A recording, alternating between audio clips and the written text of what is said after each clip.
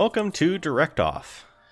Three friends get together and talk about directors' careers and compare their best, middle, and worst film. My name is Drew Mick. I'm Patrick Huff. And I'm Tanner Ackerman. Well, we've been talking about it for a long time, and we're finally sitting down to record. I've watched more movies than I had, in I don't know. I've watched so many movies in the past, 2 weeks, I think. It's definitely a lot of movies. It was, 16 movies we watched? Yep. Yes, yeah. I think. But it was good. I enjoyed it.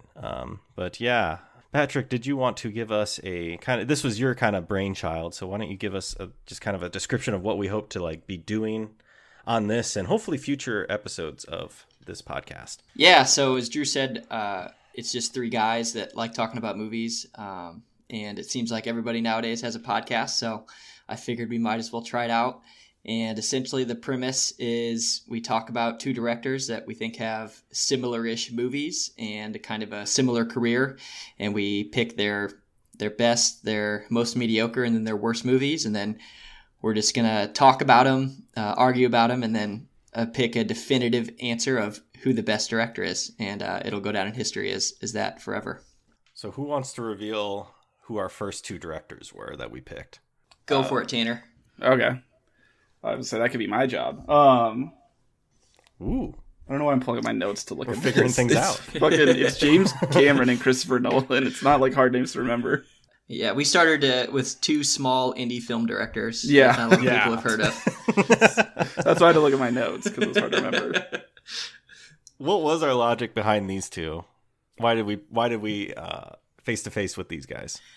Yeah, I just think that these guys have similar careers because it's weird when you think of their movies, like the Titanic stars Kate Winslet and Leonardo DiCaprio, but people always it's not a Leo movie, it's a James Cameron movie. And same with Batman, all the Batman movies, they star Christian Bale and Tom Hardy, all these massive stars, but they're always the director is who comes to mind. Like their movies are like spectacles, like you have to see them in theaters, and for some reason they just draw people in and they gross millions and in some case billions of dollars. And I don't think there's two directors as successful as these two from a box office standpoint. I agree. For sure. Yeah. Their movies are always it's an event, basically. You go there because of their name and their style. Especially it's Nolan, holy shit. So I think we should definitely talk about the first movie, which is Tenet. I think we can start with that. That is that still getting released this Friday, or did they push it again? I think they should just release it. Okay, yeah. They should release it, but they will not release that. It is getting a European release. Is it really? Yeah, it's being released. It's actually coming to Ireland, European theaters soonish. Well, I guess we got to look at plane tickets. Well, we can't. That's the get into thing. Europe is not going to be letting us in. Yeah, that would be that makes it hard to go to Europe. But we can maybe in time for Avatar 2 get to Europe. Yeah, good thing James Cameron just stopped directing movies so he can make 4 more Avatar movies. I was shocked when we were looking at everyone's movies and James Cameron. What was it? 2009 that Avatar came out. Yeah. Yeah. I just cannot believe he hasn't directed a movie in 11 years. Yeah. Well, before that, it had been longer, because Titanic was the last one before Avatar, right? Yeah, he did Titanic in 98, so it's 11 years again. Oh, okay. 13 years. Nope, 97 was Titanic. Oh, yeah, 98 Oscars, yeah. Yep, you're right. Yep. Oh, no, so 12 years. So we're about to push, we're coming up on Avatar. 2021 will be 12 years since Avatar. So, you know what? Yeah, you're right. Par for the course for Cameron. Do we want to start with Nolan or Cameron?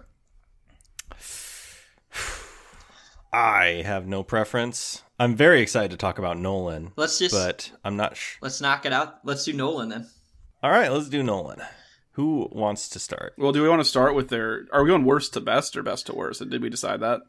I'd say let's kind of talk about, let's start with their worst and work up to their best. And for me, there's 2 movies that I'd be fine. I mean, I'll just start off by saying I like all of Christopher Nolan's movies. I don't think any of them are bad per se.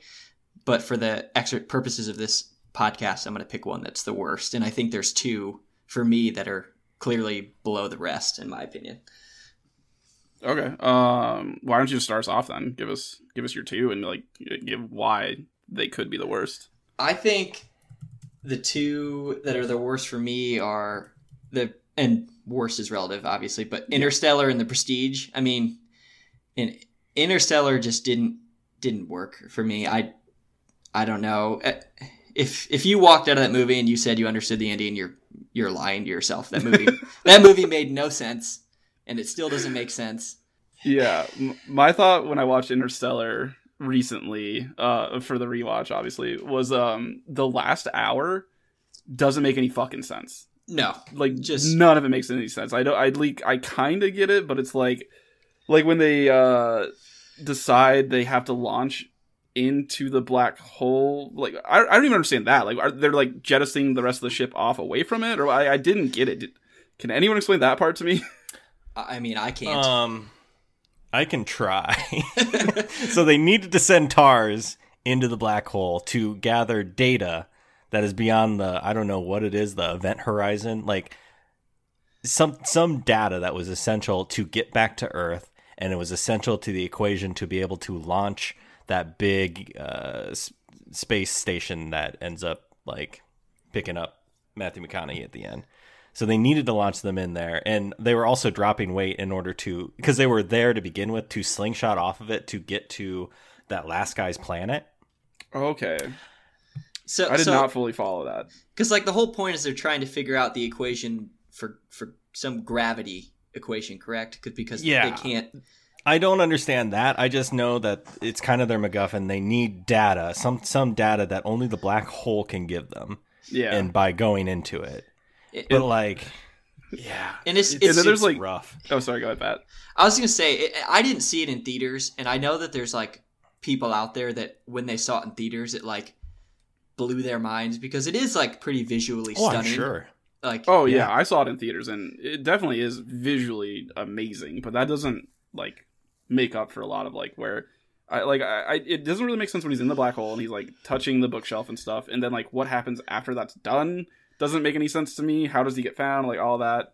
Yeah, and then they're talking about the fifth dimensional beings are them, which didn't make any sense. I don't know. So is there fifth dimensional beings or are there not?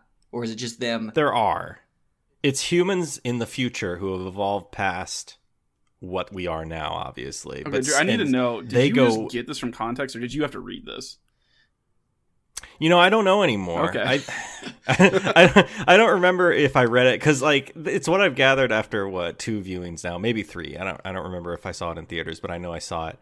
It's like it's humans that have evolved past, and in the future they are like looking back and rescuing people, and they're the ones responsible for this weird space that Cooper finds himself in with the bookshelves. It's like they say it's something for him to understand, even though it's trippy as all fuck. Yeah. And so I also know, how long was he stuck in the actual bookshelf room? It wasn't very long, right? Because like I don't think so. I think it's one of those where time differently things, right? I think what we're expected to figure is that like him in that space, like he is existing in a place past time, like or something. Yeah. So then when it's all collapsing, they're able to spit him out in basically the path of the new space station. That's the fifth dimensional beings put him there. I sound like I know what I'm talking about, but honestly, I hate talking about it. I'm pissed off at myself for knowing this, and like, it's really hard to understand. I had one more question. So he like says to Murph at the end, he's like, "I was your ghost," and she goes, "I know." How did she know that? What made her figure that out? I could not like grasp it at all. How she was able to figure out it was him. Even after 2 watches, I don't understand how she was able to figure it out. She's like, "Oh, this is clearly my dad doing this." What? Yeah. I didn't understand it. So was that the one that you guys were also thinking was the worst, or? You said The Prestige and Interstellar. Yeah, as your bottom 2. There are some things that bother me about The Prestige as well. So I would definitely. I can talk about The Prestige a little bit. I was gonna say I do have 2 that I said could be worse, and Interstellar is one of them, but my other one is different than The Prestige. Which one is it? Oh, really?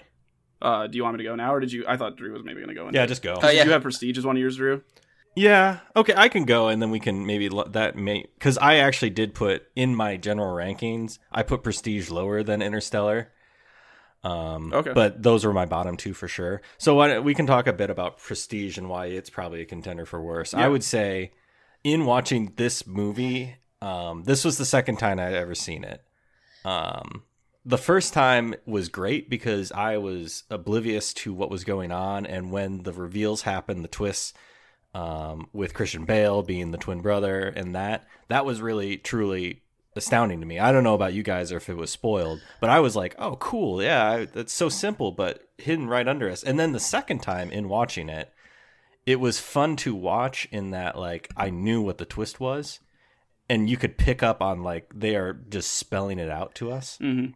Yeah. But beyond that, like, I just wasn't that impressed with it. And if I were to watch it a third time, I'm like, it's done. I've gotten everything I think I can get from this movie. Yeah, you even made a comment in our group chat that you're like, I think Prestige is a 2-watch only movie. Yeah, and maybe that's very harsh and very extreme, but like honestly, I don't feel the need to watch The Prestige again. Yeah, it's kind of similar.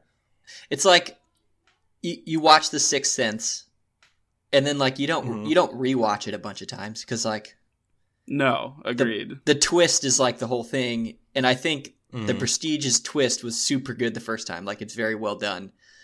But, like, upon repeat viewings, what I did is I started to, like, I was like, this doesn't make sense. Like, they could have just done this and not ruined each other's lives. Yeah. Like, I just feel like the two brothers handled the one's in love with Scarlett Johansson and one's in love with the other lady. Shittily. That could not have been any worse, right? Yeah. So bad. Like, they did such a bad job. Well, and so it's implied that the wife actually like knew about the twins thing, right? Like right before she hangs herself. So if they trusted her enough to tell her, why wouldn't they just do it with ScarJo too? I don't know. I think maybe because and it's also with the wife. She kind of let on that she knew before then because she was saying, "Do you love me today?" You don't. I can tell. It's like she could deep down subconsciously figure out. Had she just figured it out and they hadn't actually confided in her then? I guess that's something we don't know. I guess maybe they didn't trust Scarlett Johansson because she initially came from Hugh Jackman's Also, Hugh Jackman is just like absolutely fucking himself. He could have just left it alone and he would have still been able to do the trick with that drunk and had nothing ever happen to him, not like break his leg and all that stuff too. It was because he went poking the bear. Yeah. It's just a frustrating movie to watch. Like, both those people just fucking suck. Rewatchability aside, I'd say still just it's probably low still for me because I realized as I was talking, I was like, I'm judging it off of its rewatchability, which isn't fair. I don't think. I think as a movie itself. I think the first time I watched it, I probably liked it. I definitely liked it more than I liked Interstellar because when I left Interstellar the first time, I was just like so confused that I was annoyed that it existed. Mm-hmm. I was like, that movie was too confusing for me to enjoy. Yeah. See, like the first half of Interstellar is just dope because you know all these movies are good. Like even at their worst, they're very good movies still. So I feel like I have to keep restating that because I don't want people thinking I hate on any Nolan film, but it's like just McConaughey being McConaughey, and I love the scene where he's like with the principal and the teacher, and then he's like talks about the baseball games. Like, I think I'll take her to that, and she's like, "Fuck yes, Matthew McConaughey." Yeah, I also don't understand. It's not relatively clear what is wrong with the Earth. Are they running out of it's are they running out of resources, or are they running out of food, or are they running out of food because they're running out of resources? I don't understand.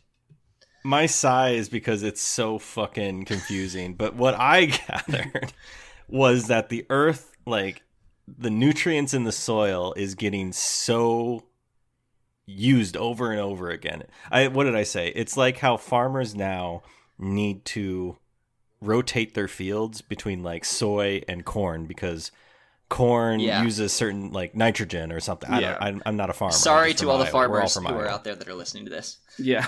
I just know that because of like corn uses up certain nutrients, so they switch to soy for a year and that kind of restores the nutrients. What I gather in Interstellar is that the Earth is kind of used to the point of it's very hard to grow stuff anymore, and so it's like dying. So that's why they need more farmers, is because it's so hard to grow stuff. More farmers devoted to buying or growing food, therefore it takes away from technology.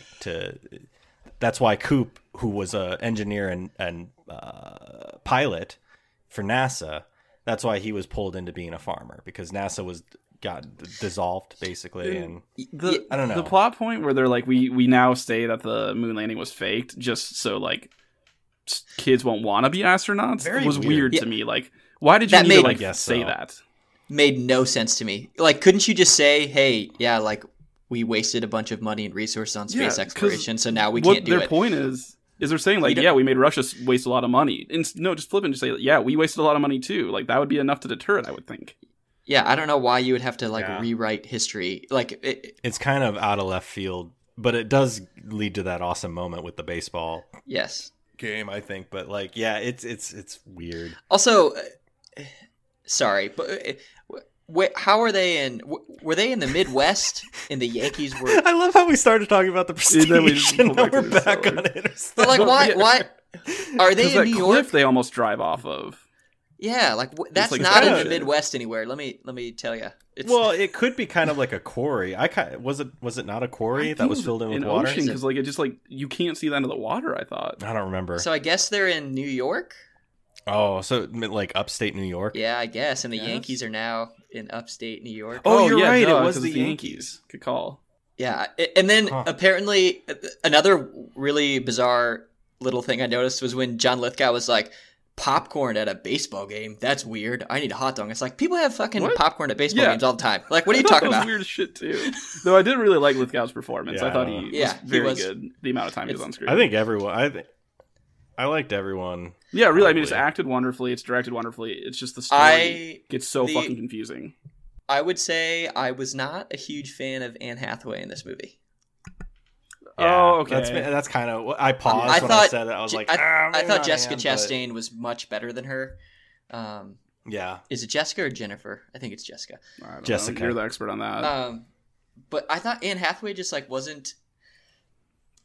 She just wasn't as good. She pissed me off on the Water Planet. Yeah, for sure. Also, no, I'm going to keep moving forward. What? Wes Bentley, the guy with the beard that was in American Beauty, he blew a 10-0 lead. Yeah, just literally died. Stares death in the face. Like all he had to do was walk inside the door. Should have died, and he's just like, he wanted to catch that sick wave. He caught it all right. Yeah. He caught it. Anne Hathaway, though, probably my least favorite. But also, I really enjoyed her. Directed by Nolan and Rises. Yeah, I think, that's the thing. She was really good as Catwoman. So, I don't know. Yeah. It's just a bizarre. The character's not likable in itself, too. I think that doesn't help. Yeah. She gets better as the movie goes on. I think just that whole water planet scene was really bad. It was very frustrating. Yeah. But the thing, like you said, McConaughey is really good in that movie, I think, and just Matt Damon, an excellent turn as a shitheel. Oh, just for real. He can Casey Affleck not go a movie without punching someone? What'd you say? Can Casey Affleck go a single movie without punching someone? Because I think we'd be hard pressed to find one without Casey Affleck just laying someone down. Casey Affleck is excellent at just looking sad. He is very good at that. What's that one that takes place in Maine where he's just sad as shit? That's Manchester by the Sea. It just feels like you got run over by a train after you watch that movie. I have not seen that, but I believe he would have a role like that. Yeah. I was going to say, we shouldn't maybe focus on the actors, but honestly, I mean, the actor's performance directly correlates with the director. I think every single thing can affect, how it looks visually, how the actors are, and all that. And so, would you guys say that, would you agree that Interstellar's the pick here? I think by the thing that, we need to have Tanner. Yeah, Tanner his one that. What was yours? Drew already knows. He guessed it the other day. Is it Insomnia? Yeah. I wanted to like this movie so much more than I actually did like it. And I told you guys, as I was watching the opening and stuff, I'm like, oh shit, I'm getting Alan Wake vibes from this. They're going to a logging town and it's there's a mystery and stuff. And it's a Nolan film. Fuck, there's gonna be some sort of twist or something because he loves just high concept shit. And then it's just Al Pacino being a pretty good actor. I mean, again, all these movies are good, but like I think Insomnia is the worst of all of his movies. It doesn't feel like a Nolan film.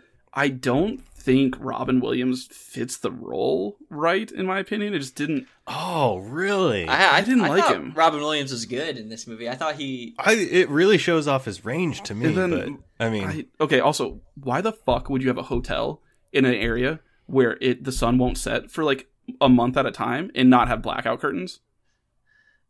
it was the 90s. I don't know. That's the only That excuse made I got. no sense to me. But also like the movie's supposed to be about insomnia a little. Like, I mean, obviously the title's not entirely what the movie's about, but like they didn't do a good job of showing it affecting him until like the last 30 minutes of the movie. I felt, at least. I think that of the big thing with this movie is you're supposed to like, you don't know if Al Pacino shot his partner on purpose or if it was actually like an accident. And I think that's kind of the whole... That is did the top fall or did the top... Yeah. Did it wobble at the end? That's like the moment. And I just... that Nolan... I kind of liked it just because it was like... There just aren't a lot of movies like that anymore where it's just like a murder mystery that's well directed and well acted and it's like a good story. I guess I didn't like because like halfway through the movie, Robin Williams is already talking to him and he's like, yeah, I did it. It was me. And then his whole like... I didn't understand some of it. Like, why did she just give him the keys to his vehicle and he drives off and like throws up on a dead dog and then goes back to his room and he's like, well, I'm gonna wrap this towel around my gun and go shoot that dead dog again. He had to get the ballistics. No, I get right why he did it. I just thought it was dumb. Yeah. You ever get so upset that you need to go out and shoot a dead dog? Come on, man. But like, I will say the scene where he ends up under the water, under the logs, fuck, that was done well and scared the shit out of me because that's like a nightmare of mine. Also, Robin Williams, sneaky athletic. Look at that. I just... Holy shit. Him just like Olympian over Robin those Williams logs is in the on interrogation room and shit. I just hate that whole scene. I didn't... I think you're supposed to hate it, man. I just... It's like, it was fine. It's a fine movie. I mean, anything Christopher Nolan makes is going to be fine. But I came away from it being like, man, I really thought that was going to be great. And it was just fine. I have it ahead of Batman Begins, The Prestige, and Interstellar. And below the rest definitely have it third. I have Insomnia, Interstellar, and then The Prestige on my list. Okay, so yeah, but I mean, you guys know me. I am a sucker for just give me a crime drama. Yeah, you do love crime. So yeah, 100% on board. But I mean, like we said, we loved all of these movies. They were all very every fun. single. I'd never seen Insomnia before. Yeah, this was my Drew and I. This was our first time watching Insomnia. I assume you've seen it multiple times, Pat. Yeah, this is like my third or fourth time seeing it. Something occurred to me, and I wonder if we should do this like from now on. Should we just run through what their filmography is? Oh shit, we probably should. Yeah, we should have done that maybe at the beginning. So Christopher Nolan's movies in order of release, and I know someone out there's gonna be like, "Whoa, he directed the following." He directed the following. We didn't count that first movie because it's like an hour and 10 minutes, and it was like a film school. Yeah, right? And we also didn't count Piranha 2 because I feel like he just kind of got... For Cameron. Yeah, for Cameron. That was just like thrust upon him and he just finished it. We'll talk about that when we run down Cameron's films. Yeah. So Nolan's movies are Memento, Insomnia, Batman Begins, The Prestige, The Dark Knight, Inception, Dunkirk, and... no, sorry. I fucked this all up.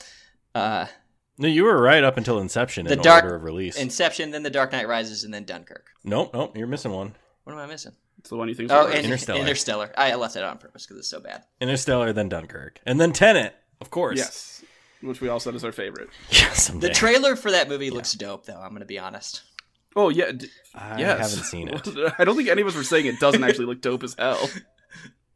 No, we're just kind of poking fun at it for just, So I hate the world. I think because we all had Interstellar within our group of what we could say is the worst. Are we in agreement that we're gonna have to say that's the worst one? I think the fact that we were talking about The Prestige and then it like veered right into Interstellar territory. I think that's pretty telling. Well, and like I know I'm not gonna convince either of you two of Insomnia, especially not Pat. So that's a no chance there. So I mean, my thing with it, at least I like understand what happens in Insomnia. Like, I know what happened. Yes, you're definitely right there. That is true. And it's more rewatchable. Like, Interstellar's 2 hours and 50 minutes. Like, that's a long movie. Yeah, Yes. I'm getting frustrated again. Yeah, it's Interstellar. Okay. Is this? It's Interstellar. Yeah, I'd say Interstellar. Should we just move on? Yeah, let's move on to what is the Middle? most mediocre. And I'm curious because I feel like with mediocre, that has like the biggest wiggle room. I bet this will be the ones where they're the most like not consistent. Is what my guess is. Like, I think there's like a tier. I think there's 3 movies. I could be talked into 4 movies that could be considered his top, and so like that would leave.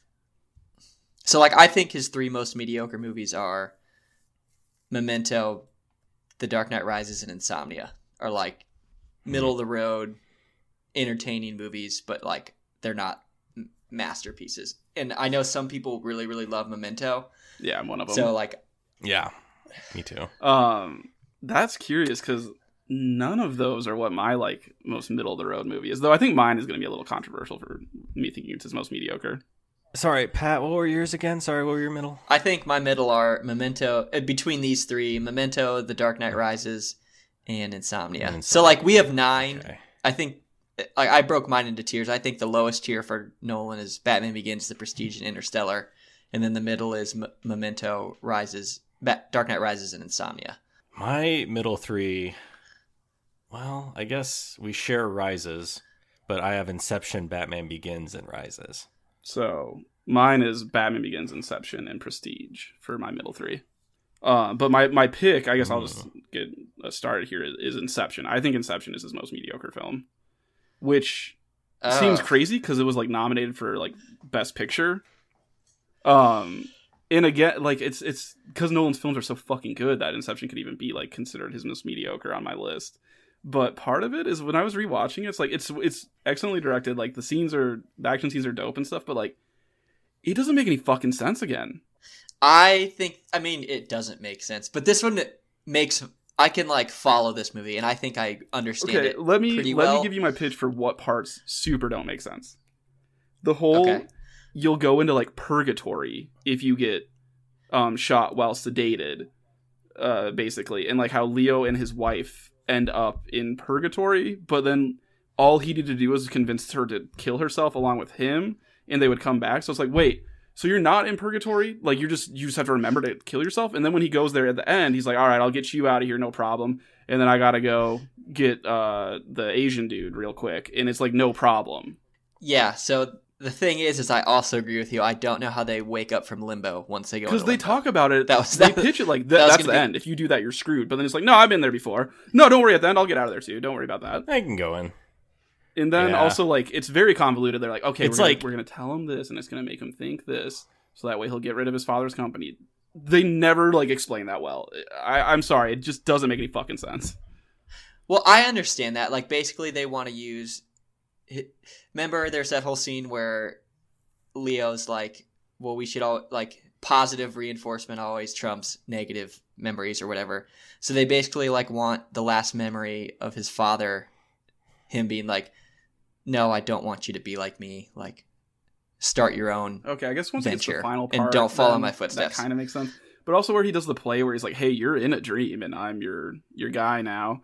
That didn't make a lot of sense to me. Where they called it like the Mr. Jones or whatever. Yeah, where he has a Mr. whatever name. I mean, yeah, I understood that. I understood what they were trying to do. It's definitely confusing, but it's like with this movie, you have to suspend a bit of belief. But like, I mean, these are like high up people that are talking about dream theft like it's everyday. Because like I do get what they're doing. They're like, hey, we're tricking him into thinking we're on his side in this dream. But then how are they like? He's just like, okay, I guess I'll go to sleep again. He just like is on board for that immediately. Like, yeah, that's what's confusing to me. I guess the difference between this not knowing what's going on and Interstellar is that, like, basically Inception's just like a big heist movie. So like I understand that they're just trying to steal something. Yeah, and I that's do love true. A good heist yes, and I mean obviously in Interstellar, I don't know what they were doing. Yeah, it's a heist to steal the data from the black hole. Yeah, maybe if you think of it as a heist, you'll like it a lot more, Pat. And Inception has 3 awesome performances from Leo, Joseph Gordon-Levitt, and Tom Hardy. Yeah, and I'm not disagreeing with that. Tom Hardy. They are all great in the movie. Even Cillian Murphy is crushing it in this movie. Cillian Murphy, Ken Watanabe, I love in like everything. Is that how he? Yeah, that's right. Yeah, I love just about everything he's in. I think he does a bang up job. He's in The Dark Knight, but correct? Yeah. Okay. No, yeah, he's the original Ra's al Ghul or the fake Ra's al Ghul, whatever. he's in Batman Begins as the imposter Ra's al Ghul. He's very but like not nothing. a likable He's person no one in the movies he that. plays, but he's very good at what he's doing. Yeah. There are some things that bother me, like the fact that Ellen Page's name is Ariadne is very... Yeah, what is that? The Greek goddess of dreams? No. Are you kidding me? No, she's you know the Minotaur story where they go in the labyrinth? Yeah. That's it. Greek goddess of mazes. Yeah, I think on the Ariadne. nose. Yeah, I think she's like the one who creates the maze that the Minotaur is in. Are you shitting me? I did not know that. Yeah, it's... No, yeah, I looked that up too for sure. Very... I was a little on the nose. And she's like the only name like that in the movie. So absurd then, yeah. Like, I was listening to a podcast where they were talking about Inception, and they brought up like how in Harry Potter when Professor Lupin is like obviously a werewolf, right? Like that's He's a werewolf, obviously. That's a very on the nose name, but like there's 50 other names in Harry Potter that are super on the nose, so it makes sense. And Interstellar's just like, oh, this one person is going to be... You mean Inception? Named Inception, yeah, it's going to be Ariadne. It's weird. Oh, one other thing I did want to get out there before we get off Inception is, is Leo asleep the entire movie? Because there's like the part where the dude who plays Alfred, why can't I think of his name? Michael Caine. Michael Caine has been in every movie of Nolan since... Because he wasn't in Memento. Batman Begins. Was he in Dunkirk? He's not in Insomnia. He had a voice cameo where it's so like iffy on that one, but he was one of the voices over the radio gotcha. to Tom Hardy, I believe. Okay. Sorry, what were you saying, Tanner, about Michael Caine? No, when he tells like Leo, like, I come back to reality, and there's a couple other parts where it's like, wait, is Leo just asleep this entire time? Is that like what the mind fuck is supposed to be in the end? Well, there's a theory on the internet, probably on Reddit, that the whole movie is Dom is dreaming. Yeah. Yes. That's the whole top thing at the end. And there's also a theory that Ellen Page's character was sent in by Michael Caine to figure out if Leonardo DiCaprio actually killed his daughter. Oh, that's and new, that would I could definitely that see explains why she asks like 900 questions. Because she is very persistent about it, and she's the one that just and she like goes down the elevator. She's like the plot explainer throughout the movie, and she's like asking questions the whole time. That's true. But I don't think that I don't believe either of those. No, but it's just kind of fun to look Inception is an interesting movie because it like generates these questions and discussions. I definitely did have it as one of my mediocre movies, but it's not what I'm going to argue as its most mediocre. What one is the one you would say, Drew? I would, if we're done talking about that, I would say Batman Begins. And you guys know me. Yeah. I love Batman. I literally have a Batman symbol like tattooed on my body. Yeah. But it's a rare instance where the sequel outshines the first movie. Oh. Like that never really happens. Yeah. I think both sequels outshine it. I disagree with that. Say that. I had a lot of problems with Rises, but that's not what I'm arguing. I would say Batman Begins is just, I felt like it needed to be bigger for Batman's first showing for Nolan. It felt like I am having a hard time just explaining it. One thing I thought of, like the fact that he kills Ra's al Ghul at the end, Ra's al Ghul, whatever. He kills him at the end. He's just like, no, he doesn't. I'm not going to kill you, but I don't have to save you. Dog, you're killing him. Yeah, that's the same thing. Don't give me that bullshit. Yeah, I mean that's kind of the whole thing with superhero movies. Is like, there's no way. Like he drives a tank through multiple buildings. Like there's no way someone just doesn't die. Like as collateral damage. He's going on the highway and just like mowing people down. And they address it. Michael Caine, Alfred is just like, it's a miracle no one was killed. And he's just like, I didn't have time to to observe the rules of the road, Alfred. It's like, I don't know. Maybe Nolan is trying to make a case that this is a Batman that is a little more loosey-goosey with the no-kill rule. But don't flat out tell me at the beginning of the movie, I'm not going to kill this guy. I'm not going to do that. That's not who I am. He throws the gun in if you're going to turn around. What? That was like a big symbolic gesture. He like throws the gun in the whatever bay. Oh yeah, when he buys the goes. Oh yeah, or he gives all his clothes after to the he killed bum that guy. and stuff. But also, like he was gonna execute that one like pig farmer who was a murderer. Yeah. And he's like, no, I'm not going to do that. Not going to do that. Throws hot pincers into explosives. No, you can't tell me no one died. Yeah. You can't tell me no one died. Yeah, I mean, that like, he knocks out a bunch of people and then burns the whole building down. So, like,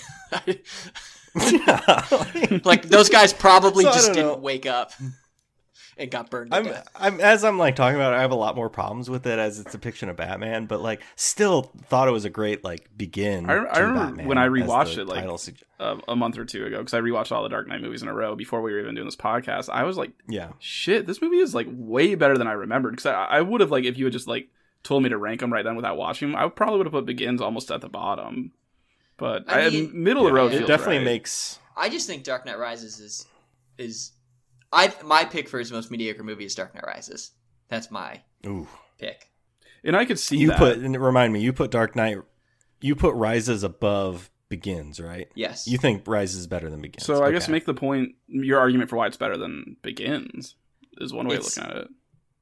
So it was following up the Dark Knight, which is like, good luck. And I would say for the first, like, basically all of it except for like the last 30 minutes, like it kind of lives up to it. Like I actually think Bane was a really good follow-up to the Joker. Like I believed him as like a formidable foe for Batman. Like he was a badass. He had a lot of it's a completely ridiculous plot. Like he's going to take over Gotham City by building under the sewers, which does Gotham City just not have any utility workers for like 6 years?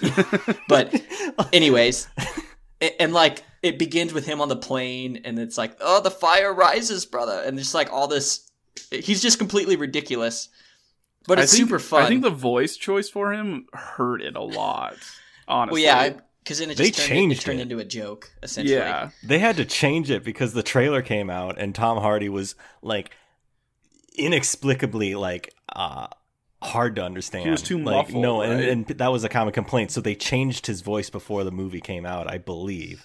Yeah, yes, I've heard that before.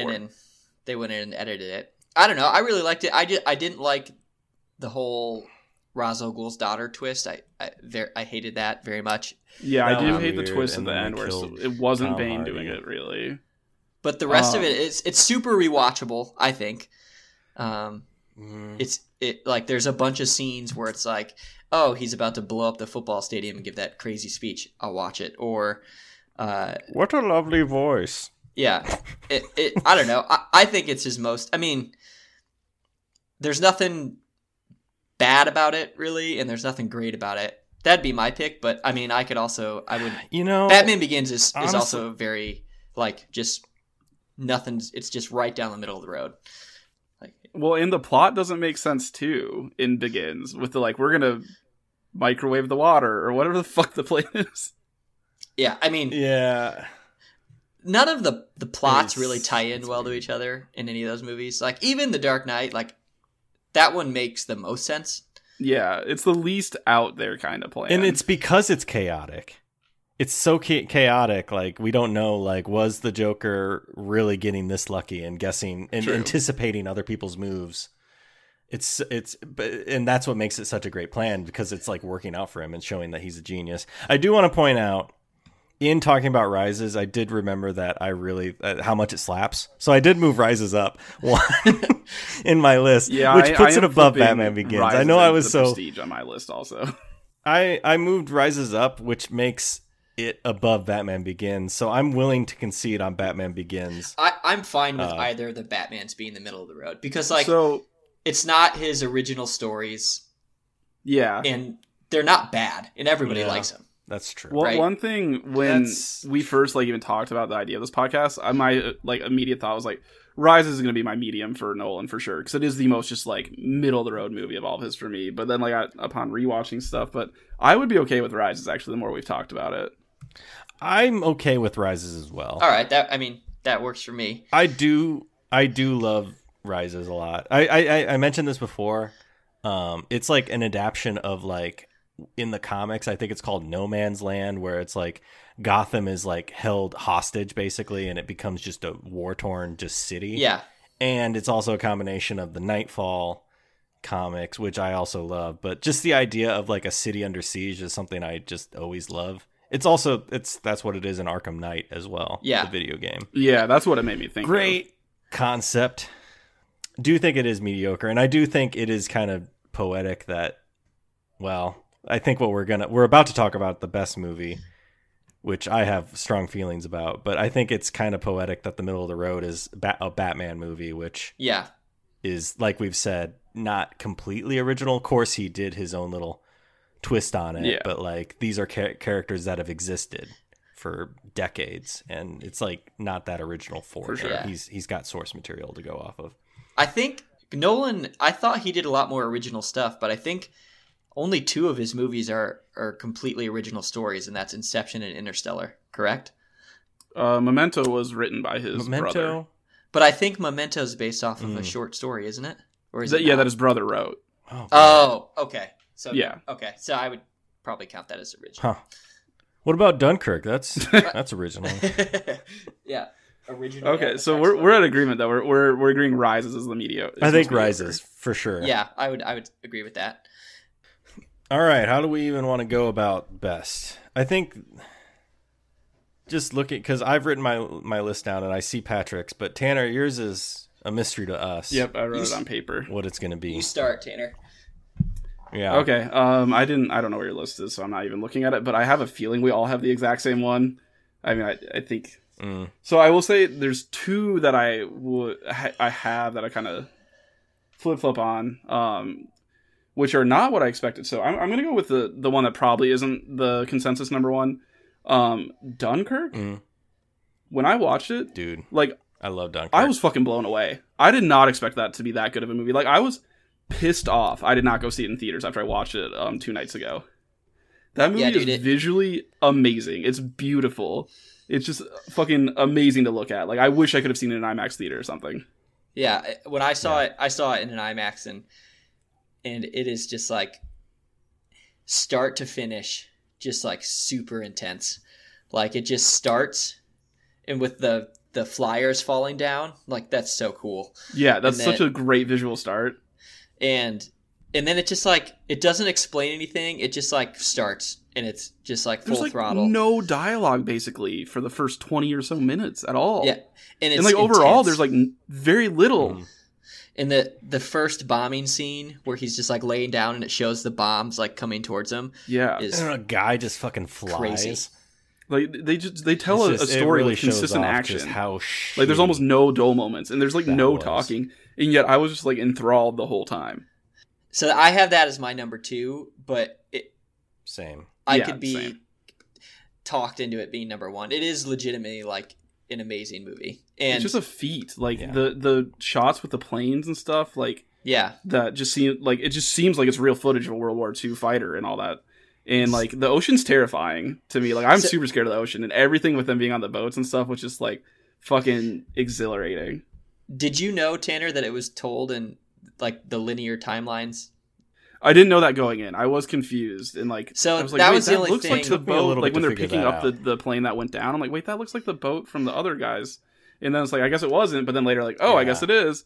That's my only knock on it. Is like it didn't need to have that in it, and like it could have just been told in a linear story. Yes, I would agree. But like I would say besides Insomnia, if Nolan movies had to have a twist, this is the twist where it's like, oh, finally realizing what's going on. That's true. Yeah. And the only reason I don't have it above The Dark Knight is because there's nothing in it that I think is comparable to Heath Ledger's performance in The Dark Knight. No. I mean, do Yeah. we want to start talking about The Dark Knight? No, I think we can keep talking. I mean- like, I think we should talk about Dunkirk a little bit more. Drew, did you have anything? I did see this in theaters. It took me a bit to realize what was going on, but I thought that was fine. The play with time. It reminded me after rewatching Memento, like just Nolan playing loosey goosey with like time Yeah. and whatnot. My only thing It's was very it fun. like pulled me out of the experience for a little bit because I was like, wait, what? hold on, let me figure this out. And then like once I figured it out, it's fine. But like it like snapped me out of like being locked in. Yeah. To the. It's like, once you realize it, it is kind of like it does take you out of it. Kind of like how in Insomnia, once we were like, oh, it's Robin Williams. Yeah. Yeah. It's kind of like that, but less offensive, I'd say. But if offensive is the right word, it was amazing. I loved it, every minute of it, and I loved it was kind of like a culmination at the end. Like all of these timelines are kind of meeting up now, and like yeah. And it's a great war film for one. We haven't talked about Hans Zimmer yet, but that Hans Zimmer makes Christopher Nolan movies amazing. The music in Dunkirk is awesome. Yes. Like the constant ticking throughout the movie, it just keeps you on pins and needles the whole time. Holy shit, I didn't even catch that, but now that you say that, yes, it was always like a clock was ticking. Yeah, there's not a moment in the movie where there isn't ticking. It was so intense. I was always just like, I mean, on the edge of my seat the whole fucking movie. Because you keep thinking something's going to happen, like, oh, they're going to get bombed at some point or something. Zimmer did something with ticking on Interstellar as well, like when they're on that water planet. Oh, he totally does. You're right. Tickings. Yep. And it's like the ticking represents as much, however much time it is back on your Earth. Your chest is like so tight during that water scene on Interstellar where it's like, oh, fuck, oh my God. Because like, he's losing years. Exactly. Yeah. Yeah. I'm glad we talked about Hans Zimmer. Hans Zimmer fucking makes Christopher Nolan movies. Yep. So good. Sure. It really plays into his style. I think The Dark Knight is better though, still. Yeah. I think we all are in agreement Dark Knight's his best movie.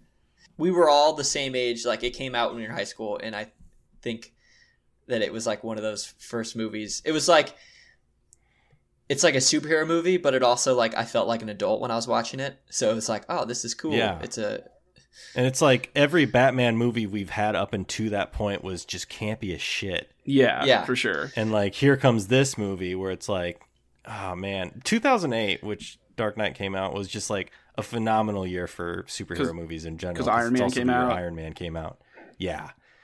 But like, I agree. This one, it's a very serious movie. It's something that honestly, superhero movies haven't truly nailed quite right yet because of all the Justice League movies or whatever they are. Yeah. Bad. They keep going for that, but like, yeah. So I remember though, like the first time seeing this movie in theaters, it was like you made me go, Pat. I don't know if Drew was with us or if it was Kirk or one of our other mutual friends, but I remember because it was just like time in my life where like if Pat's like, hey, we're going to this movie, I'd be like, okay, I trust Pat's opinion because he's the one who like knows things about movies.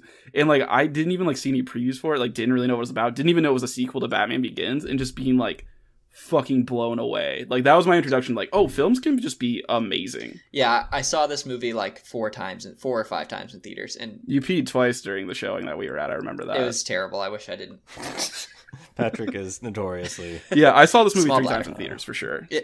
And it's just I saw it 2 at least 3 times, maybe. I don't know. You go in and like the first scene is these guys like ziplining across Chicago, and you're just like, what is this movie injected into my veins? Like I want everything. I don't ever want this movie to end. And then the reveal of the Joker taking off the mask and then like just hopping in the bus and pulling in perfectly with all the other buses. Which, I mean, if you think about it for too long, it's like, wait, that doesn't really make sense. Like they would notice that. The bus drivers would call something in. Yeah. But it's like in the moment seeing it, you're just like, oh my fucking, this is so cool. And the first like the second introduction of Joker, when he goes into their meeting and he's like talking about how he's going to kill the Batman for him. And he's like, I'm going to show you a trick. I'll make this pencil disappear. That scene. The magic trick. Is just like unbelievable. And you're like, that whole scene is, you talk about rewatchability. If I see that scene's coming up, I'm sitting down until that scene's over. I was like, wait, that's Heath Ledger? The guy from The Patriot and A Knight's Tale? I was like, no, that. Yeah. I was like, that's not Heath Ledger. And then I was like, I remember when they announced Heath Ledger as Joker, everyone was just like, the guy from Brokeback Mountain. Are you kidding me? And people were just like pissed about it. But now, like looking back, those idiots need to take a back seat. Dude, his line deliveries, like when the like guy says to him, like, you think you can come here and insult us and then take all our money? And he goes, yes. Yeah, it's hilarious. It's so good. Also, earlier in that scene when he's like, they're like, "You cheap purple suit." And he's like, "You ought to know. You bought it." You paid. And it's just like, he's like the perfect iteration of the Joker. He's like, you believe that he is the most dangerous person in the room, but he's also like sneakily kind of funny. Yeah. But he's like sadistically funny. Like, he's like, "Oh, maybe we'll chop up your body and feed you to your pooches." And it's like, oh, that's kind of a funny line, but it's also, I'm going to cut you up and feed you to dogs. Yeah. It's like Jack Nicholson was very funny, but you didn't think he was like dangerous. Jared Leto was dangerous, but he was. Jared Leto had a lot Wasn't going Was he on. funny. broken? I think the best he was broken if you read it. Yeah, rip it. Rip it, baby. I'd say the Heath Ledger is like most comparable to me to the animated series, like Yeah. very dangerous Joker, but very funny. It's so good. I don't think I also it can't be topped. Yeah, No. the scene when Batman is interrogating him is like Yeah. is one of my favorite scenes ever, where he's just like, he slams his head down and he's like, "See, the second enter's all fuzzy," and then like it's the Hans Zimmer score comes in and he's explaining like why they're the same, because like the whole point of like the Joker is like to show that they're really not that different. Like, yeah. Batman's a rich guy who likes to go out and fight crime and like almost die all the time for unknown reasons, really. And the Joker just kind of likes to cause crime for also unknown reasons. Yeah, for sure.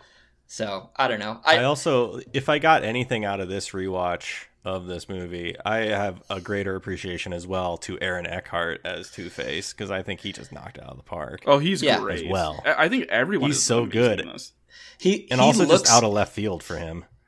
if you could like pick an actor who's like, oh, who looks like a politician, it'd be Aaron Eckhart. Like, Yeah, he that's true. just looks like a guy. His campaign posters that they show off sometimes, I'm just like, yeah. Yeah, he looks like Yeah. his dad was from the Upper East Coast and he played lacrosse, and he's just like, well, I'm just gonna run for office someday. 100%. I think it's his yeah. chin. It's his chin. Yeah, He's Yeah, got it is that. the chin. He's got that politician chin. great jawline. So I think we are all in agreement here, right? Like, Do you think there's any? Because like some people point out some plot holes in The Dark Knight that seem to bring it down, which there certainly are some. So I chalk that up to like any movie. If you watch it enough times, you're gonna start to find plot holes, and like The Dark Knight is one that people have probably watched a million times, so it's probably more often pointed out in that just because so many people have taken the time to watch it that much. I remember I watched a YouTube video of a guy like nitpicking apart the police chase scene with the semi and like just like, see, this one takes a left turn and like it doesn't make any sense with what we just saw, and I was just like, Yeah, dude, yeah, that you could should do that. enjoy With, the movie. Do not care about it all. yeah, you could do that with every movie. Like if you Yeah. analyze all the turns and everything in a Jason Bourne movie, like you'll like it's not Yeah, gonna work out. yeah. But like the whole the flipping of the truck is like one of the coolest moments in action movie Yeah, history. Like for it's so sure. cool. And what I like about both these directors is like in a Marvel movie, like that's 100% just CGI of a truck Yep. getting flipped over. And in Christopher Nolan, he's like, no, fuck that. Like we're gonna film a truck getting flipped over, and it's gonna be real, and you can And it tell. looks amazing. Yeah, That's what Nolan Like- does. He does that real shit. the Like producers hallway like, scene in Inception. hey, we could save some money and production days if we just CGI this. And Nolan's like, please get out of my set. Get the fuck We're- out of my face. We're filming this truck getting flipped over, and there's nothing you can do about it. Yeah, I mean, what All right, is I like the think- biggest plot holes people complain about? I guess. Sorry, Drew, to cut you off. I just want to. No, Well, that's I fine. think for me, like it's like a completely different movie from Batman Begins, but it's a sequel. Like it's tonally completely different. Like True. Chicago looks completely different. Like Gotham City looks different. Yeah. Like he is, it gets criticized because it's essentially like Heat, but it's a Batman movie. Like I guess Kinda.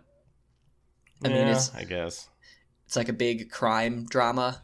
I guess the big one I always heard people are like, why did they have to have Batman take the fall and Harvey Dent was the good guy? Like, why? What does it matter? Like, why couldn't they just like, be like, yeah, no, Harvey Dent went bad, but Batman's still good. I'm like, Well, I then don't- it would make all the prisoners that he just put away. Like it's kind of like what's happening in Insomnia. This guy gets in trouble, or like he's shown to have like, I don't know. Yeah, so that doesn't really bother me that term. much. Like other people seem to think it would bother him. Also, yeah. one take people have on Dark Knight Rises, where they're like, "Oh, thank God they put in the Dent Act, which made crime illegal."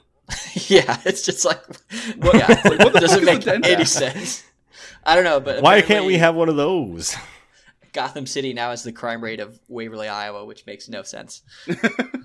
It's like, damn, have we ever thought to just outlaw crime? Like, why didn't they do this years ago?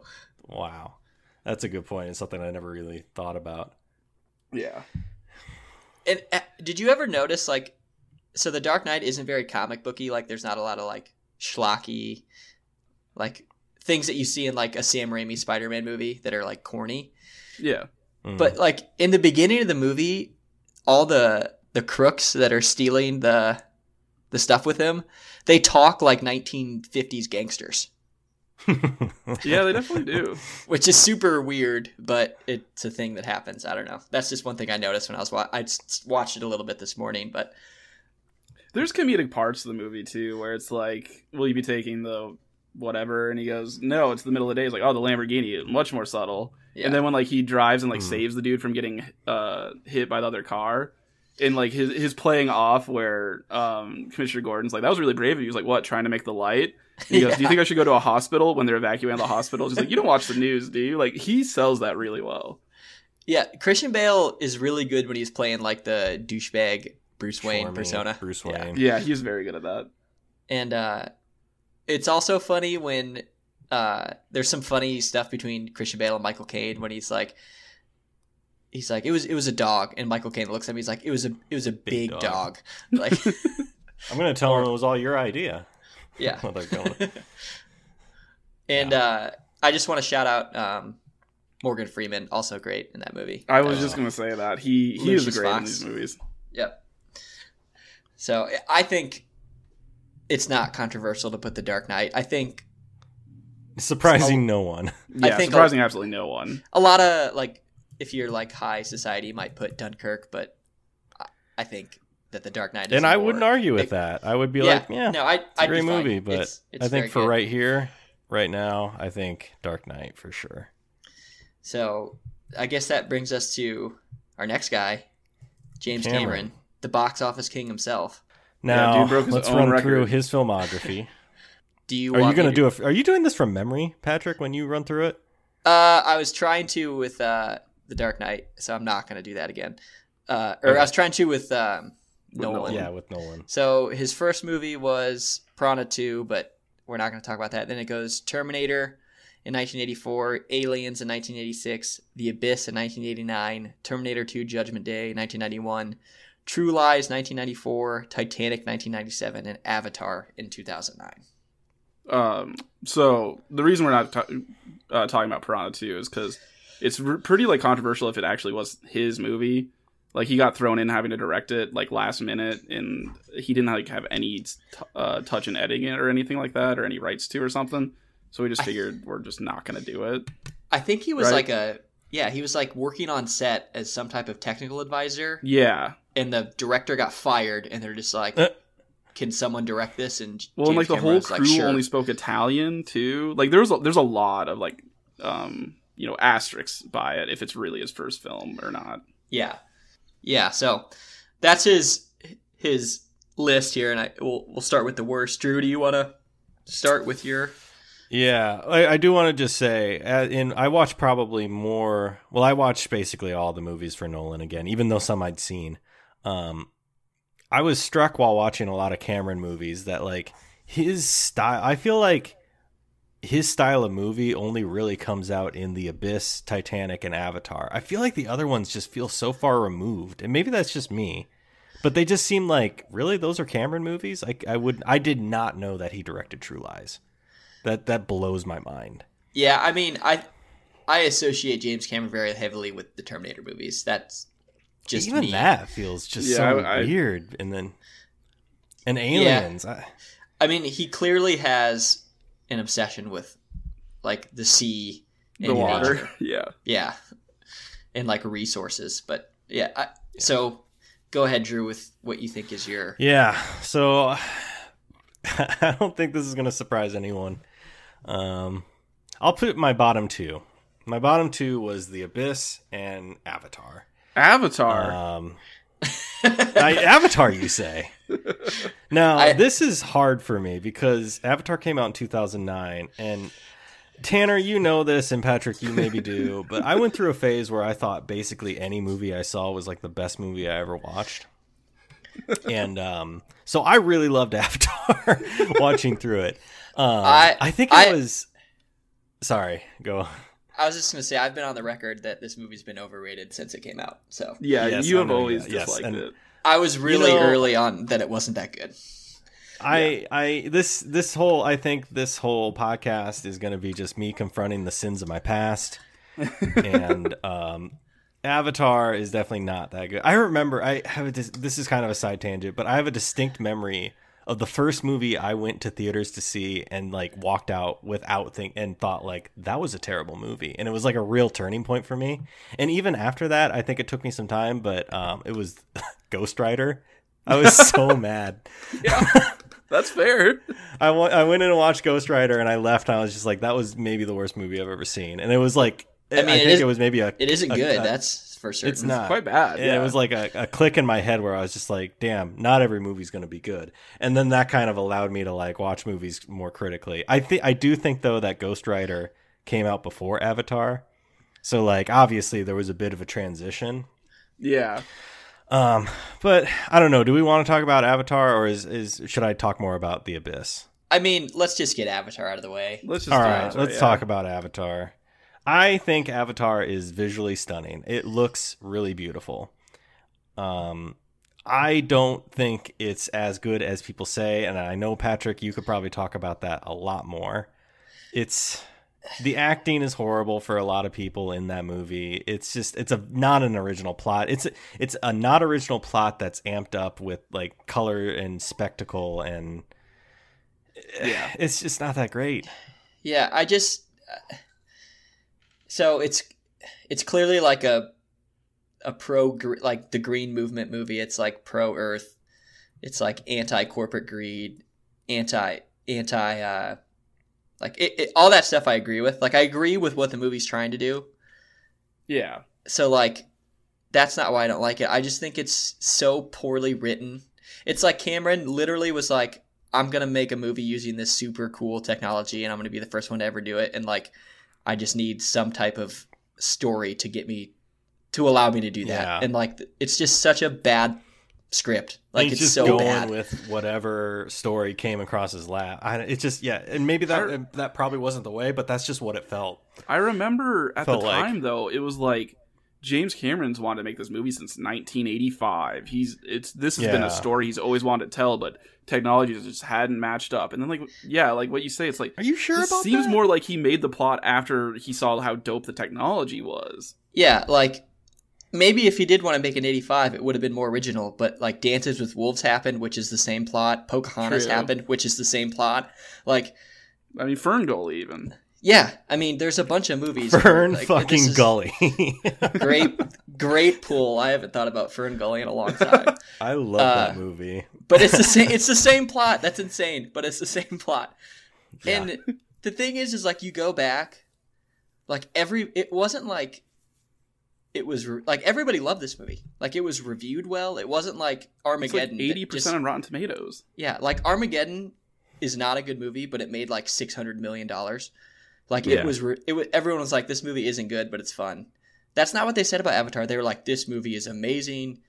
It's I mean, it got nominated for Best Picture, which is just insane to me. Yeah, it is absurd in hindsight. But I was like Drew kind of when I remember coming out of that movie. I saw it with you, Pat, which a lot of these I probably will have as the podcast goes on. But like we walked out of the theater and you were like, I didn't really like it. And like me and whoever else was with us were like, no, I thought it was pretty fun and it was pretty good. And you're like, well, it's going to win every visual Oscar, but that's all the more I can say about it. I just hated the plot. And like, I watched it the other day and like, it was like comically bad. Like I didn't even want to finish it. It was cringeworthy. Who the fuck cast Sam Worthington?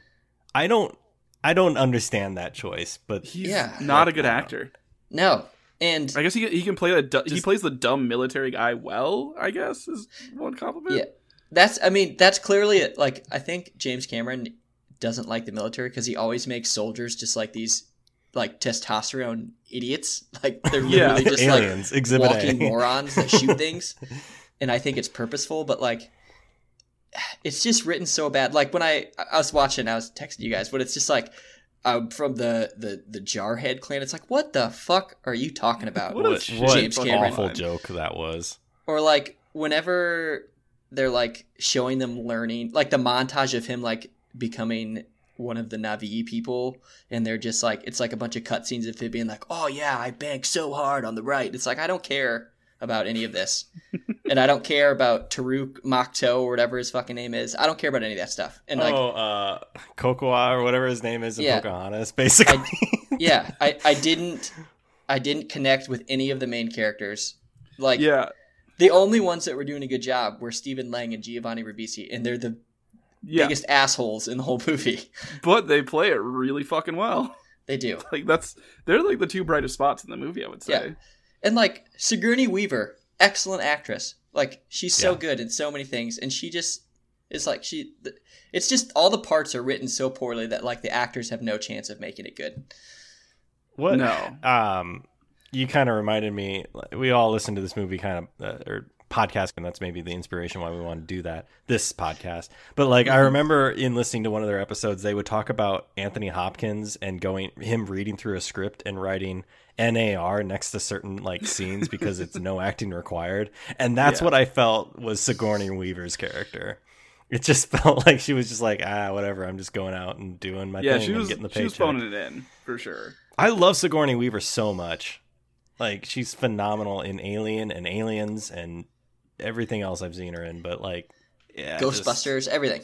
Oh, Ghostbusters! Yeah. Hell yeah! And the most ridiculous thing is this movie made like $2.8 billion. This was the top. It held the record until very recently. I mean, was it Endgame that broke it? Yeah, and even Endgame, I felt like cheated. Endgame was just like, we're gonna release the movie again, and this time we're gonna have an extra. And there was like hardly any extra scene. It was like not worth it.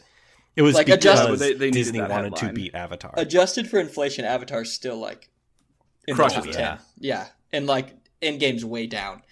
But like, I don't get it. I don't get why it was loved at the time. Because it was just like a spectacle. Like, James Cameron hadn't done a movie in forever. They're talking about how like the special effects in it are like unreal. Like, there's never been anything like it, which is true. And it also it is true. Introduced that type of 3D where like it went into the screen and wasn't like that red and blue type 3D.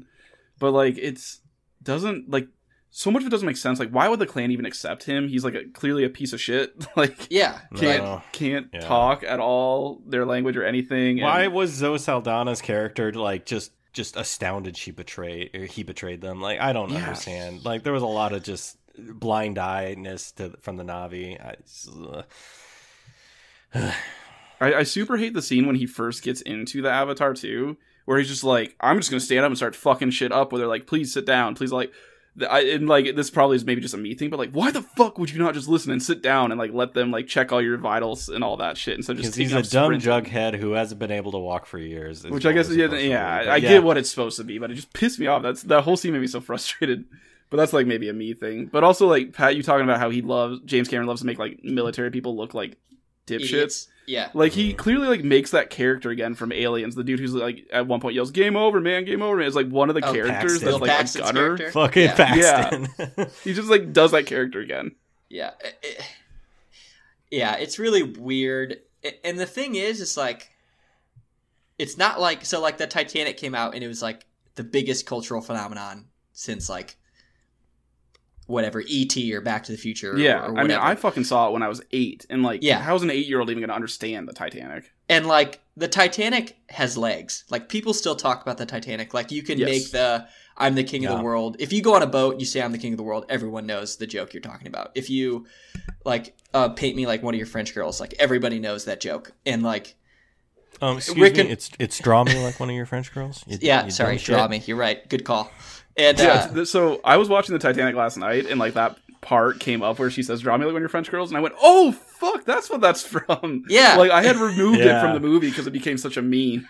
And like Rick and Morty recently made like the whole spoof episode with the Titanic. Like it's still in the popular culture. Futurama did it. It's just insane. Yeah, 100%. Like nobody cares about Avatar. Like nobody talks about it. It's not the year after it came out. It was just like, all right, cool. I remember on our other podcast we do, Drew.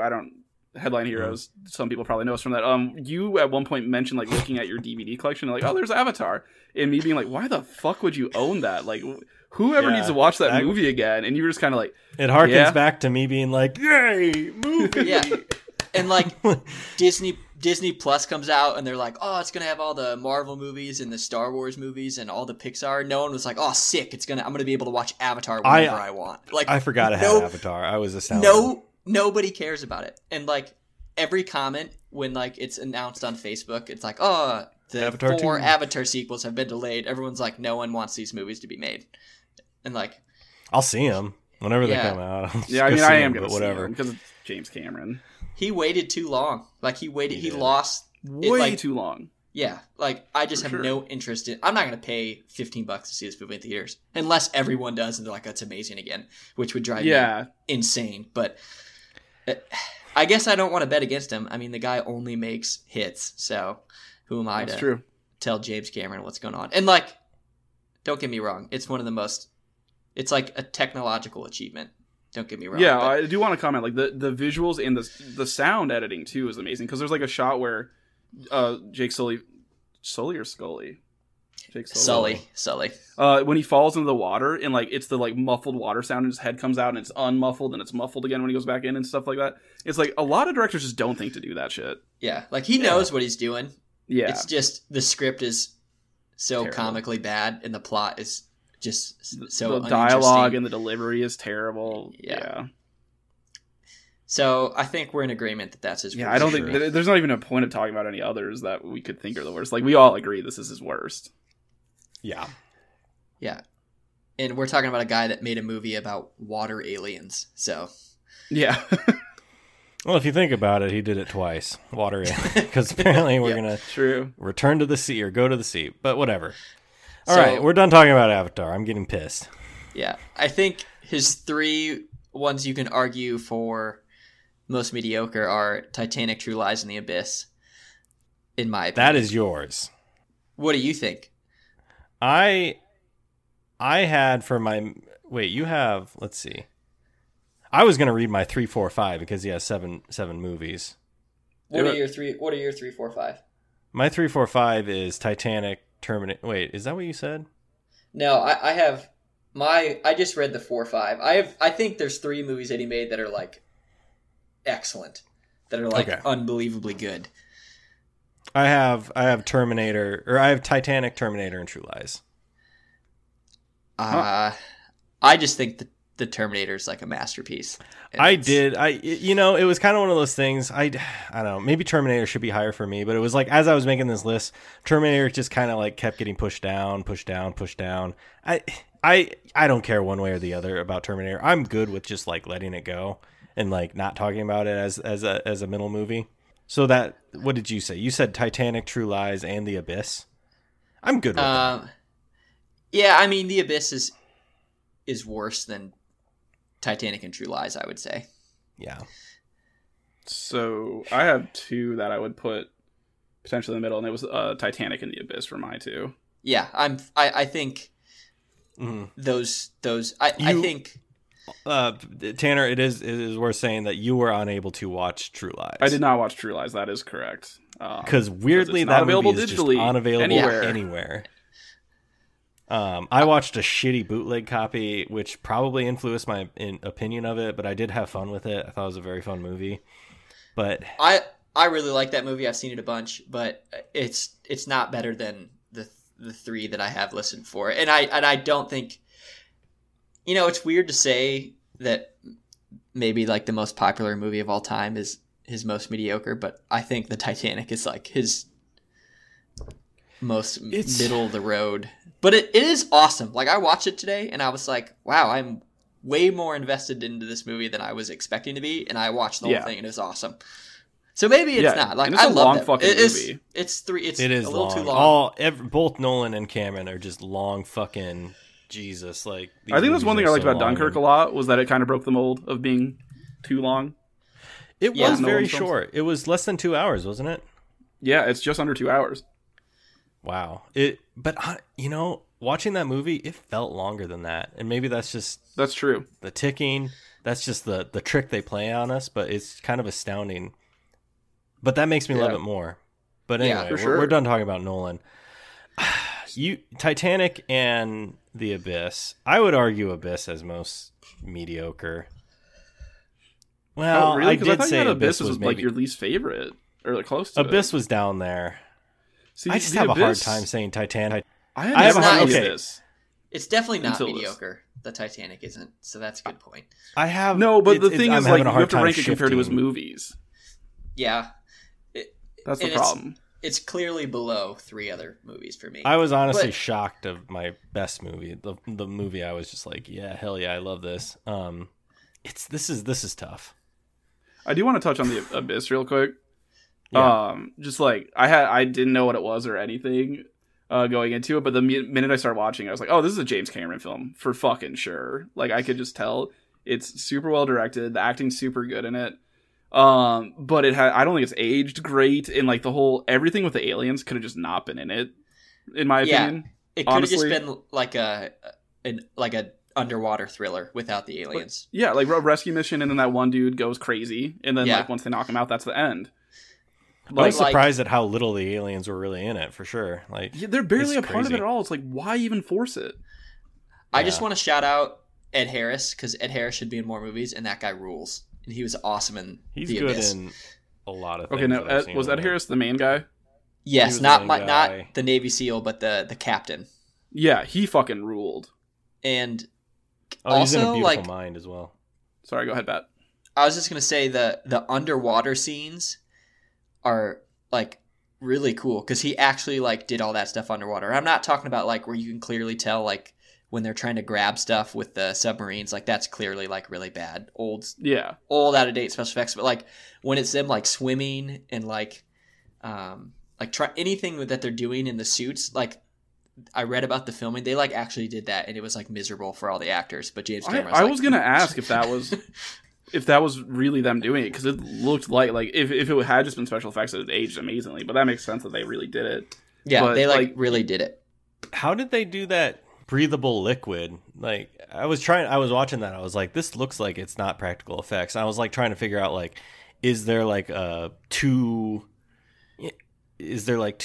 shields of like, and the water's between there? It looked really good. I would in guess. practical effects.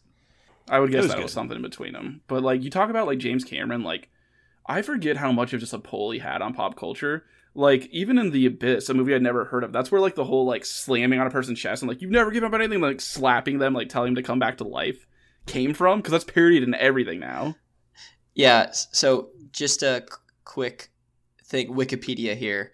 The cast and crew endured over 6 months of grueling 6-day, 70-hour weeks on an isolated set. At one point, Mary Elizabeth Mastrionano, The female Master lead. Antonio, Master Antonio had a physical and emotional breakdown on the set. And on another Jesus Christ. occasion, Ed Harris burst into spontaneous sobbing while driving home. Holy shit! All right, Cameron. Jesus, I didn't know that. That's horrible. Yeah, but all that about The Abyss, like I think it is slightly worse than the Titanic. I think I would put Titanic more above it in the like medium slot, I guess. I think The Abyss does fall below the Even like, though average. I kind of was making a point to say Abyss was worse, I do think that Abyss is the most mediocre to me. It could be that, because it's like, it felt like it could be a lot more, but it kind of fell short. But it was still fun, but it was still just kind of trying to drag I'm at points. There was like good and there was bad.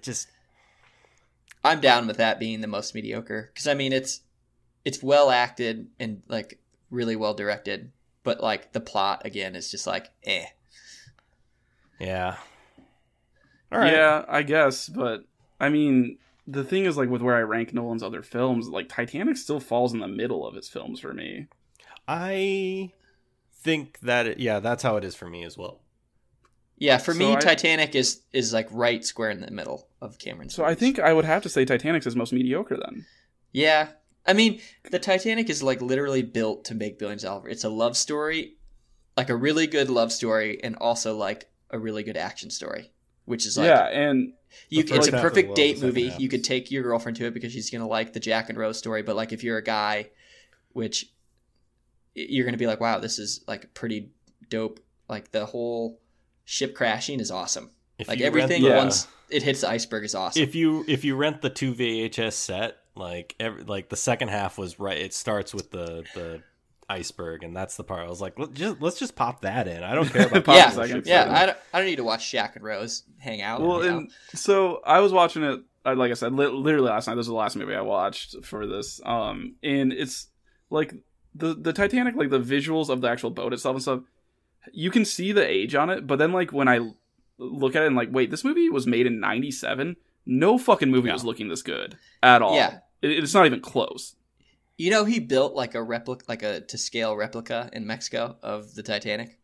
Are you kidding me? He actually for built the film Titanic. Yeah. He like made.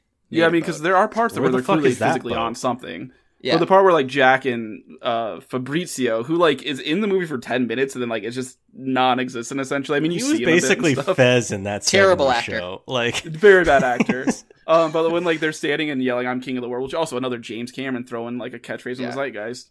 When it's like panning over in like the whole ship and stuff, it's like this is like video game quality of like the ship and stuff, but still amazing for the time. Whenever the ship is like, it shows the ship like in the ocean. The ocean looks like glass. It's like and there's just like no waves. It's like it just looks fake. But I would say I'd be fine with it being the most mediocre because I think the next 3 movies that he made were like certified. I think they're significantly better. Like just masterpieces. Yeah. And like shit, what the fuck was I just gonna say? I lost it. Move on from me. Wait, after Titanic, the next 3 movies he made? What? Sorry. Like, in the rankings. In the rankings, I think there's 3 movies he made that really separate themselves from the rest. And I would agree with that, but the Titanic, it also suffers from. It could have definitely been 45 minutes shorter. Yeah. Like there's like the whole intro part where it takes forever for them to get to finding the safe and then pulling it up and all that stuff. That could have been 2 minutes. It could have been like, oh shit, there's a safe, pull it up. Instead of like them just searching around for fucking ever. And then when the old woman's like gonna tell her story, she's like, let me stare at the monitor for 10 straight fucking minutes before I start telling you the flashback. Did you like the whole like it's a flashback type thing? I was fine with it. I thought it was I thought it worked cool good. way to tell the story. Yeah. I do love the if you break it down at its base points, the meme where it's like the Titanic's the story about an old woman who made some guys fly her out to their boat so she can tell them a story about how she had sex in the car, and then she's gonna throw the diamond they're looking for in the ocean right at the end. Yeah, just give them the diamond. Yeah, that bothered me a lot. Like, why would you get rid of something that valuable? At least give it to your granddaughter, if not them. Well, you know? I mean, if we're following the lore, it was retrieved again by whoever it was in that Britney Spears song, who went down and got it. I forget what the fuck song that was, but do you guys remember? I don't know what you're talking about. I don't remember that at all. But I believe you that it happened in the 90s. Britney Spears song Titanic. Oops, I Did It Again. There's a point where she's just like, but I thought the old lady threw it into the ocean. He's like, well, I went down and got it, babe. And it's so weird. I didn't know that. And that is a reference to the Titanic. Drew, can you touch on, I feel like you're the one who told me about this, the theory that Jack is a time traveler? Thank you, Tanner. Oh, Jesus. Yeah. So here, let me just preface it by saying Cameron is notorious for being a stickler for detail. Like when Titanic was re-released in 2010, 2011, somewhere in there, he changed the night sky to better reflect what the night sky, the stars would be positioned. What was it, April 12th, 1912 or whatever? Yeah. But in Jack's dialogue, there are like 2 things that he says that like don't make any sense. Like, he says he's from Wisconsin, and Chippewa Falls. He says he's from Chippewa Falls, Wisconsin. He says his dad and him went fishing on a lake that is a man-made lake that didn't exist for another 3 years. Yeah. Come on, James. You got. And then there's also something about him going to an amusement park in Wisconsin or something like that that wasn't even built, didn't even exist in 1912. I mean, I feel like the only thing that existed in 1912 was like the World Fair. Yeah, it's so weird that he would be, and it's also like, what is this Wisconsinite doing in London?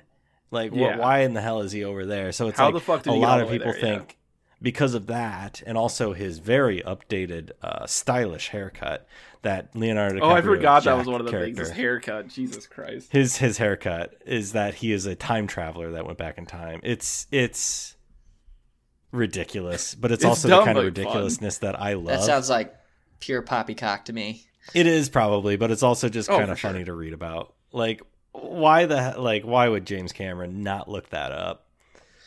Did you know that? Would you have guessed that Leonardo DiCaprio was actually a year older than Kate Winslet when they filmed this movie? No, not at all. No, I would have thought he was 16. Yeah, no, he's 24, and Kate Winslet is 23.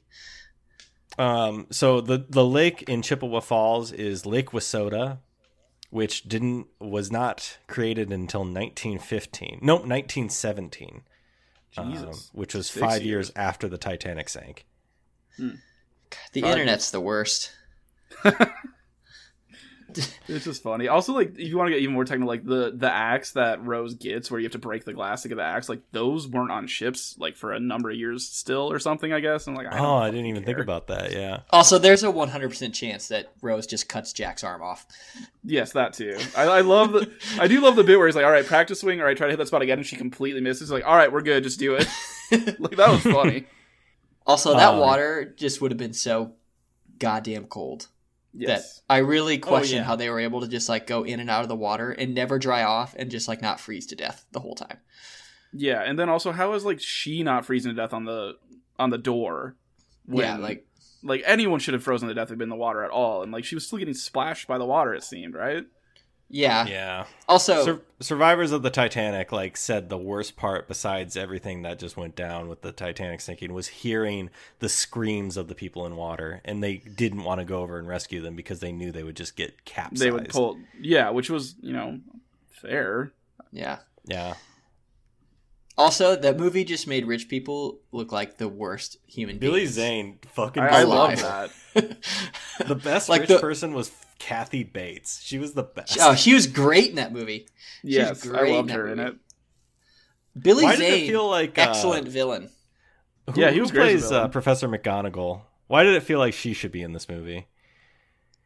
Oh, the mom? She could have been a rich aristocrat. Maggie Smith, that's her name. Why it felt like she should be in this movie, but she wasn't.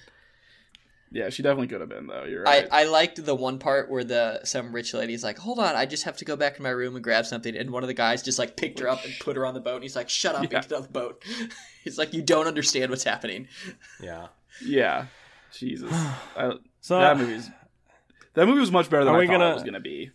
Yeah, I thought it was going to be a lot like Avatar, where the script was just horrendous, but the action was good, and it was not. It was just a way better movie. Just like there's a couple parts at first that are clunky with Leo's delivery of some lines and stuff, and like he does some weird like Southern accent talking about spitting and shit, and it's terrible.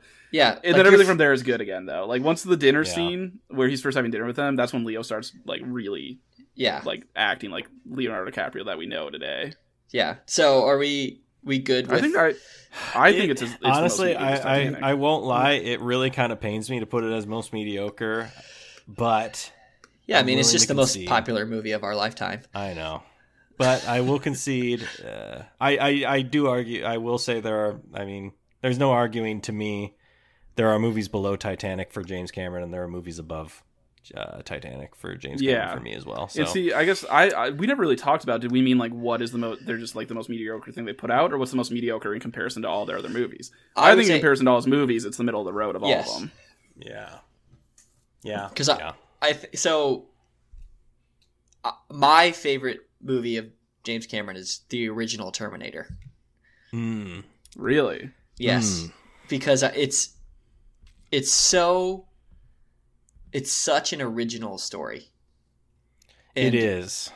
The world True. built like the whole Cyberdyne systems, the T-1000 or the Terminator coming back in time. It's just such a cool story, and it's like a tight 1 hour and 40 minutes. It's not like all the other one of his movies that are like literally 2 hours and 30 minutes. And Schwarzenegger is awesome as the robot, and Michael Biehn is really good, and Linda Hamilton's really good. There wasn't a single thing I dislike about it. Like, the action is awesome. Some of the, like, when he's cutting out his eye, obviously the prosthetics looks real bad. That looks very but like bad. There's nothing I dislike about the movie. It is a product Like, not of the a- 80s, so that is forgivable. Not a single thing. The only thing I have against Terminator, I did put it relatively low, but it was hard to keep moving it down. Yeah, because you're a psychopath. I know. I cannot. Terminator 2 was a better movie to me, for me.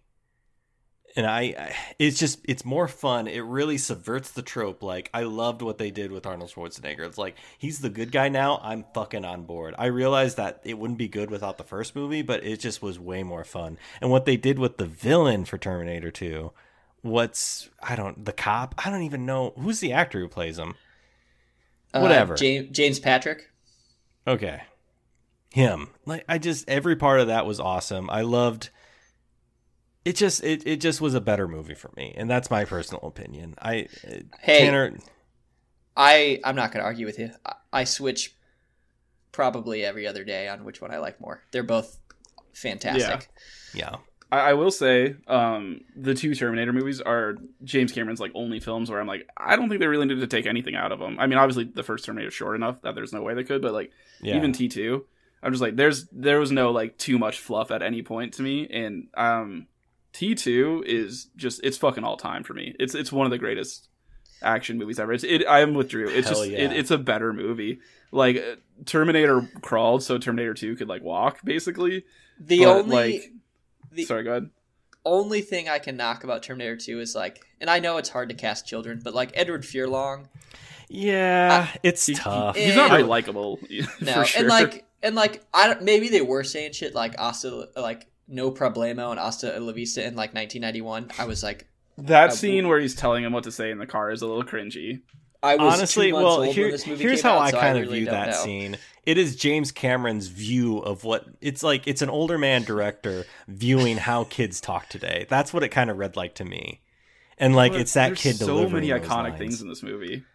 Yeah. Like, when he's walking in with the roses in the mall, I'm like, oh my fuck, I forgot about that. And like, that's a thing that's parodied a lot. Where did like, he they get drop the rose box and roses? it's, like, done. That's where I was going to say from when they're like in the mall and both the Terminators like converge on Edward Furlong's character John Connor, Yeah. to like through the end of the chase in the like tunnels in Yes. Los Angeles, like the waterways, is like the greatest action scene ever. That tunnel sequence, Ever. I was just Ever like, hell directed. yeah. That's And we're some of not the most even like like entertaining chunk of a movie you'll ever see. Yeah, we are it's- barely into this movie, and I'm just like on board with this tunnel chase scene. And it's not the only chase scene we get, but I was just so in love with it. And so, Pat, you would probably know this. Like, when the movie was coming out and like in the beginning of the movie, is it clear that like Arnold is the good guy? Or is it still like you think he might be the bad guy when he first pulls the gun out in front of John Connor? I think you're not sure until he's shooting the When he says get down. when he says Until get he says down. get down. Because like Yeah. you could potentially be thinking that they're both going to kill John Connor. Yeah. Dude, the opening where Arnold Schwarzenegger appears, walks in that biker bar, that whole biker bar scene is fucking awesome. Yeah, it's It's so fantastic. It's so good. Yeah, I mean, I have no problem if Terminator 2 is the winner, but I also with the Terminator, I think the thing I like about the Terminator is I think like the Terminator was before James Cameron like had his chops. So like he like they were like, no man, like you are gonna follow this budget and you're not gonna go over it. And so I think it's like him being really creative, and it's like a little shorter.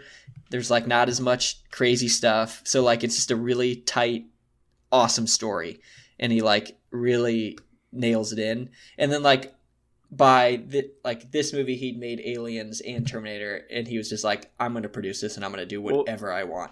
Even Aliens, the studio still are like, nope, you got to take like this 20 minutes out, like too long. Like, and he put a director's cut out like 3 years later. Like, it's super fast around. Like when like it was unheard of to do that back then. Yeah, like Terminator 2 is 2 hours and 27 minutes long. Like that's a long movie. Yeah, for sure. But it's not 3.5 hours long. It is fantastic. And like I love how it expands upon like the whole like you get introduced to like Cyberdyne systems and you go in and you see the arm and the chip. Yeah. And it's just like in the whole like the nitric glycerin, is that what it is? Yeah.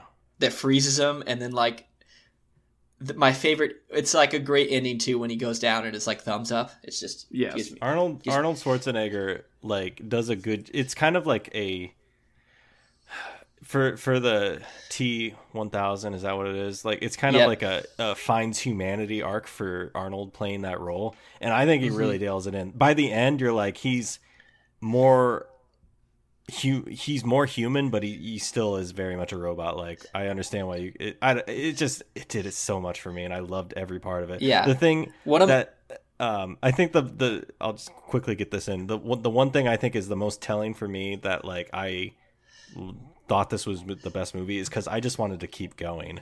I wanted to keep watching more Terminator movies, and I held off because I didn't want that to like get in the way of what we're talking about here, because obviously this is James Cameron's last Terminator movie he did. But I also think you're talking about him humanizing. I just want to bring up the one little scene that I really liked rewatching. It was when he's teaching him to like the high five and he's like too slow and like he misses, and you can tell that he's just like pissed off about it. He's like, why did you move your hand? And then like when he does hit it, Edward Furlong's like, he just broke my hand.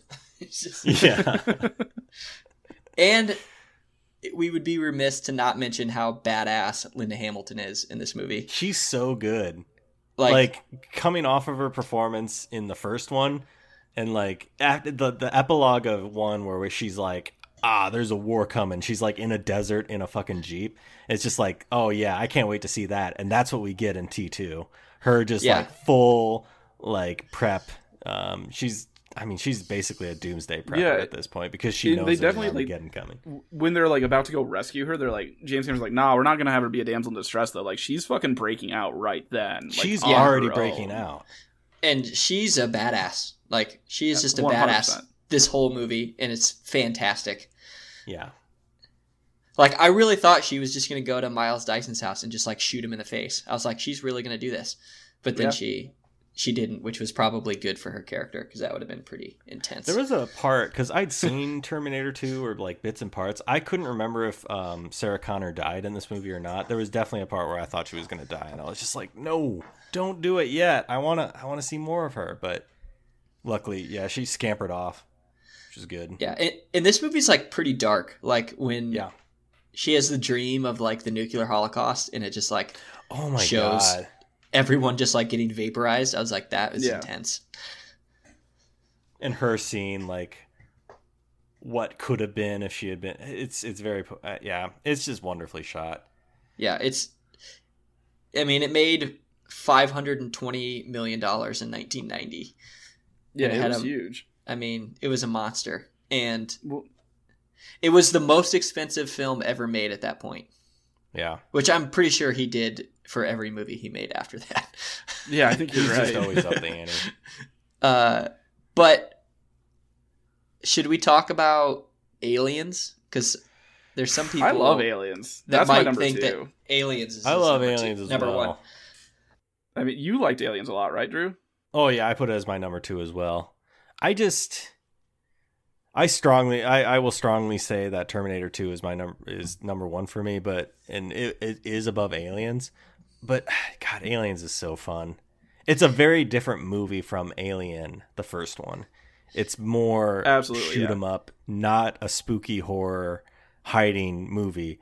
And that's what's crazy, is that Alien works, but Aliens also works, even though they're so tonally different. Yeah. What do you guys like better, Alien or Aliens?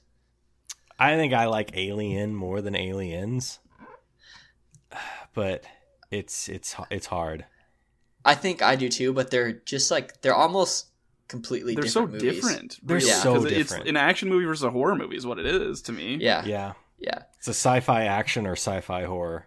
Yeah, and I would put Alien above it because that's like one of the like best horrors of all time in my opinion. Yeah. But Aliens is so goddamn fun, and the fact that it's like a completely different director and like it's so weird that James Cameron also like just like one of my like first movies I'm gonna do is the sequel, and it's gonna be fucking amazing. Yeah. It's also It's so like strange. it was somehow even like grosser than Alien, and Alien features like one of the grossest scenes of all time when With the bursts out of his chest. The guy But, like- bursts out. Yeah. The whole thing where you see like the queen and like those tubes of eggs, so it's gross. just so Yeah. gross. It's disgusting, but it's like Well, and also then when cool. the android explodes and it's just all that white stuff. it's Yeah, I don't- I mean, that's in the bad. first one as well. There's an android as well, I thought. Yeah. Is there any explanation on the internet as to why they're filled with fluid and not like a I'm- robot? Certain there is. I just don't know it. Also, are they? So is that a cyborg or is that a robot? That is a android. That is a Yeah, android Android? because androids are 100% robot. Made to look 100% human. robot. Yeah. We've talked about it before. We've had arguments, even though in Terminator they say that he is a cybernetic organism. Cybernetic organism. He is not a cyborg. A cyborg had to have been human first. That is what it is. Also, the guy that plays the android in the Terminator Yeah, what's his name? is also in. Or sorry, the android in Aliens is one of the detectives in the Terminator. You're right. Yeah. What's his Oh, name? yeah. Shoot. Lance Henriksen is his name. Yes. Yeah. He was in he was in a couple Cameron movies, but I just thought he was really good as the cyborg Yeah. or the android. The android.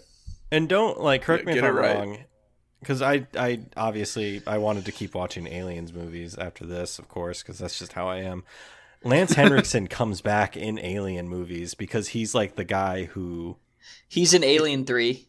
he's like this. It turns out the android was based off of the CEO of the company that funds all of this alien Oh, yeah, space it's, exploration. What's the name of the fucking company? I keep thinking of Engine, but that's Jurassic Park. Yeah, no. Company in Alien.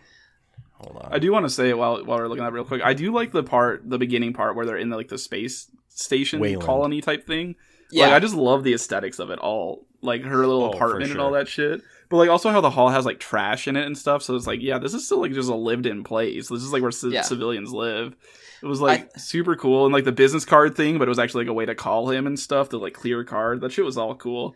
I thought okay, so we got to talk about the Marines in this movie and how completely ridiculous they are, except for Michael Biehn. But like they're like sergeant or lieutenant or whatever that's just like constantly chewing on a cigar.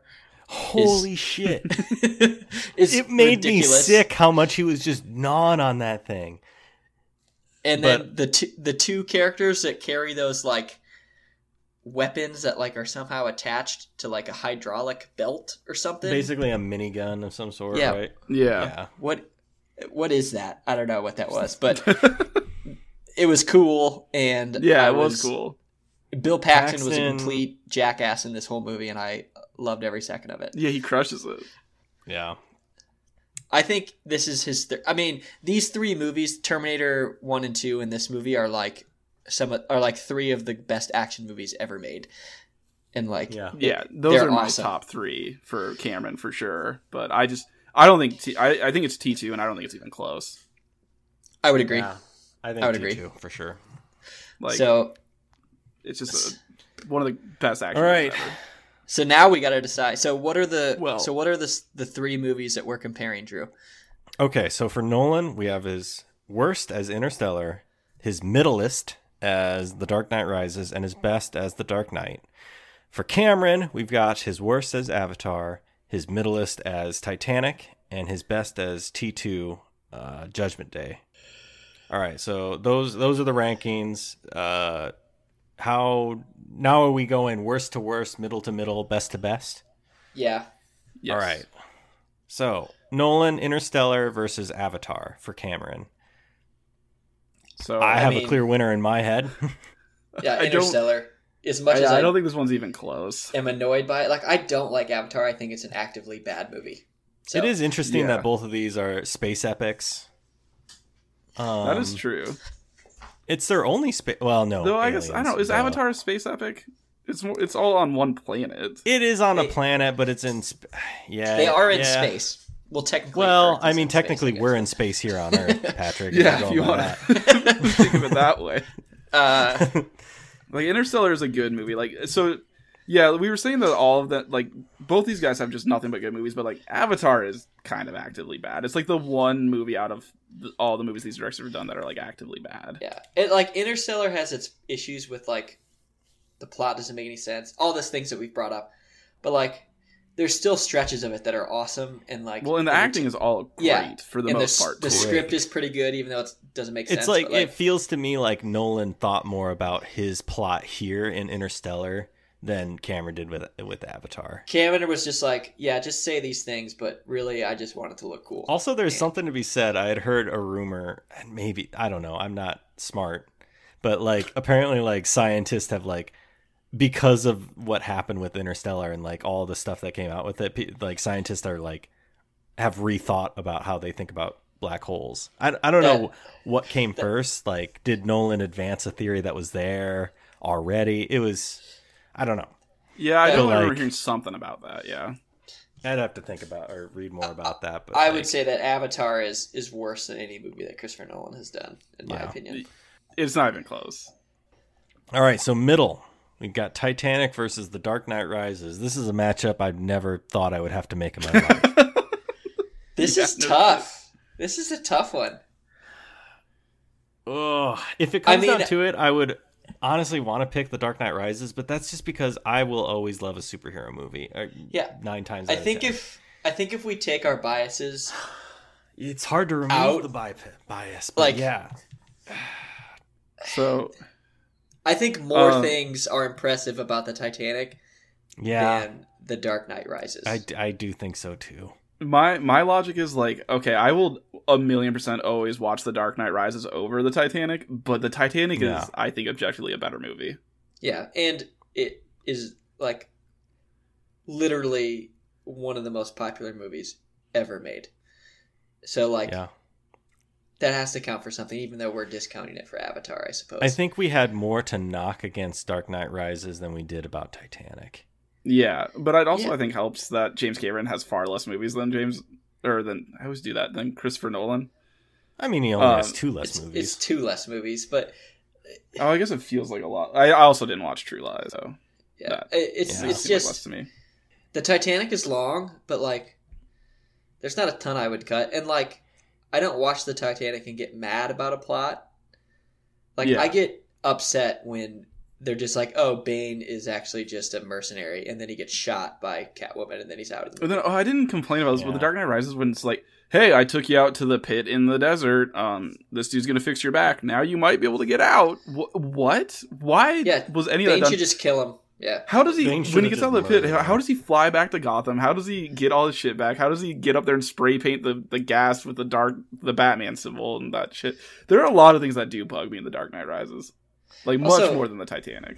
am I supposed to believe that Bruce Wayne couldn't get in good enough shape in the Batcave, but then he goes to a cave in the Middle East and he just like gets jacked doing push-ups? Yeah, Beats that the shit out of too. Bane?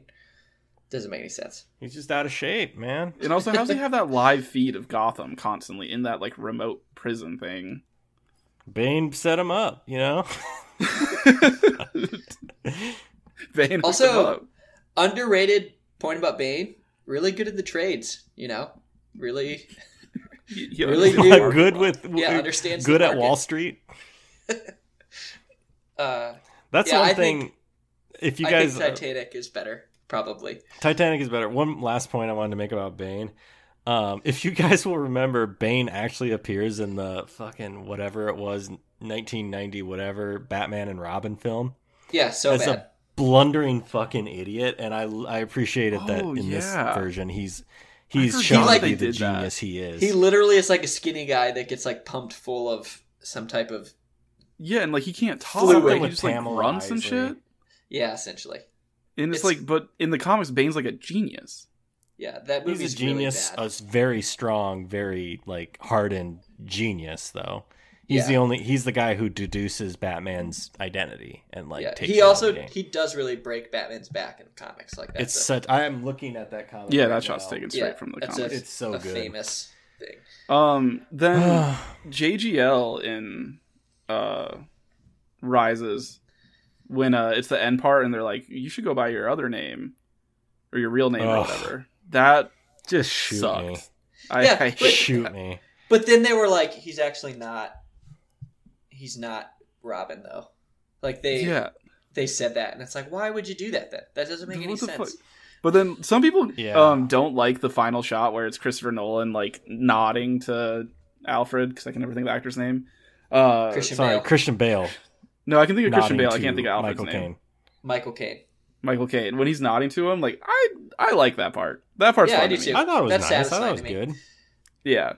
Yeah. But yeah, no, Titanic. The actual it's final shot movie. is Joseph JGL just like being risen up on a platform. That's cool too. But the whole Robin part, I can understand what he says. It's not Robin in that this wasn't a sidekick to Batman. This is someone actively coming in and going to take the mantle of Batman without having prior been a sidekick. But at the same time, they are still alluding that, like, in the comics, Robin has taken up the mantle of Batman. This is kind of similar. Really hate when Joseph Gordon-Levitt, he like shoots that guy and then he like instantly looks at his gun and like throws it away. It's like, you're a cop. You're a cop and you fired a gun.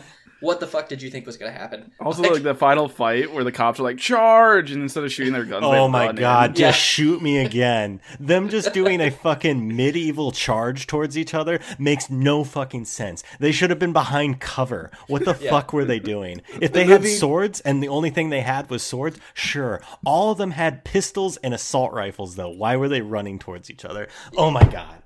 The movie kind of descends into madness there towards the end. Yeah. It's just It's still a like fun they movie, wanted, though. and it's a fun movie. It's a classic like good versus evil final charge towards each other, but it just makes no sense in a. Yeah, Titanic is better though. Titanic Yes. is better, which like you said, I never thought I'd be discussing those two movies. No, It's it's funny. not a comparison I ever thought was going to happen. I'm just it's kind of funny how like we went from praising Dark Knight Rises priorly to this to actually just tearing it apart in this final discussion. It's just I don't know if it's good or if it's bad or impressive that we are able to just like completely turn on a movie in a dime. I don't know. I think that's good. It shows we can see the flaws in things. Yeah. So the number All ones. This is tough. T2 versus. This is not tough for me at all. I know this isn't tough for Drew, but it's definitely tough for both me and Pat. I think it's really hard. Like both these movies are very near and dear to my heart. Oh. Yeah. I love these movies. I have childhood memories of T2 also that like. Yeah, I used to go to the definitely put it high for Terminator, me. the Terminator ride in Orlando, and it was fantastic. I remember as a kid, I went to a Planet Hollywood, and there was a like statue, a prosthetic thing of like the half Terminator, half cyborg, half Arnold, half robot thing, like on display. And I remember me thinking as a kid, like, "Ew, gross," because I was a little wuss. I was like, so I had no interest in seeing this movie. Fun fact: James Cameron directed the ride of Terminator 2. That is such a weird director credit. Yep. That'll be a bonus. Well, I'm sure that ride is no longer around, right? No, I bet the footage is somewhere. It's really sad that they got rid of it. Well, the Back to the Future ride doesn't exist anymore either, and that's like one of the most depressing things in my life is that I'll never get to go on it. Yeah, second best movie of 1985. I'll beat your fucking ass, think dude. when it comes. Man, I don't know what I'm going to pick here. I really don't know. I ask you to only look at it. It's the thing you've argued most passionately for, Patrick, and that is Heath Ledger's performance. Yeah, that's what I was going to say. I think I go back to The Dark Knight more because of Heath Ledger. Yeah. Yeah. So it's like I one guess, of the best performances of the past like 30 years. Oh, for sure. It's one of the best performances I've ever seen.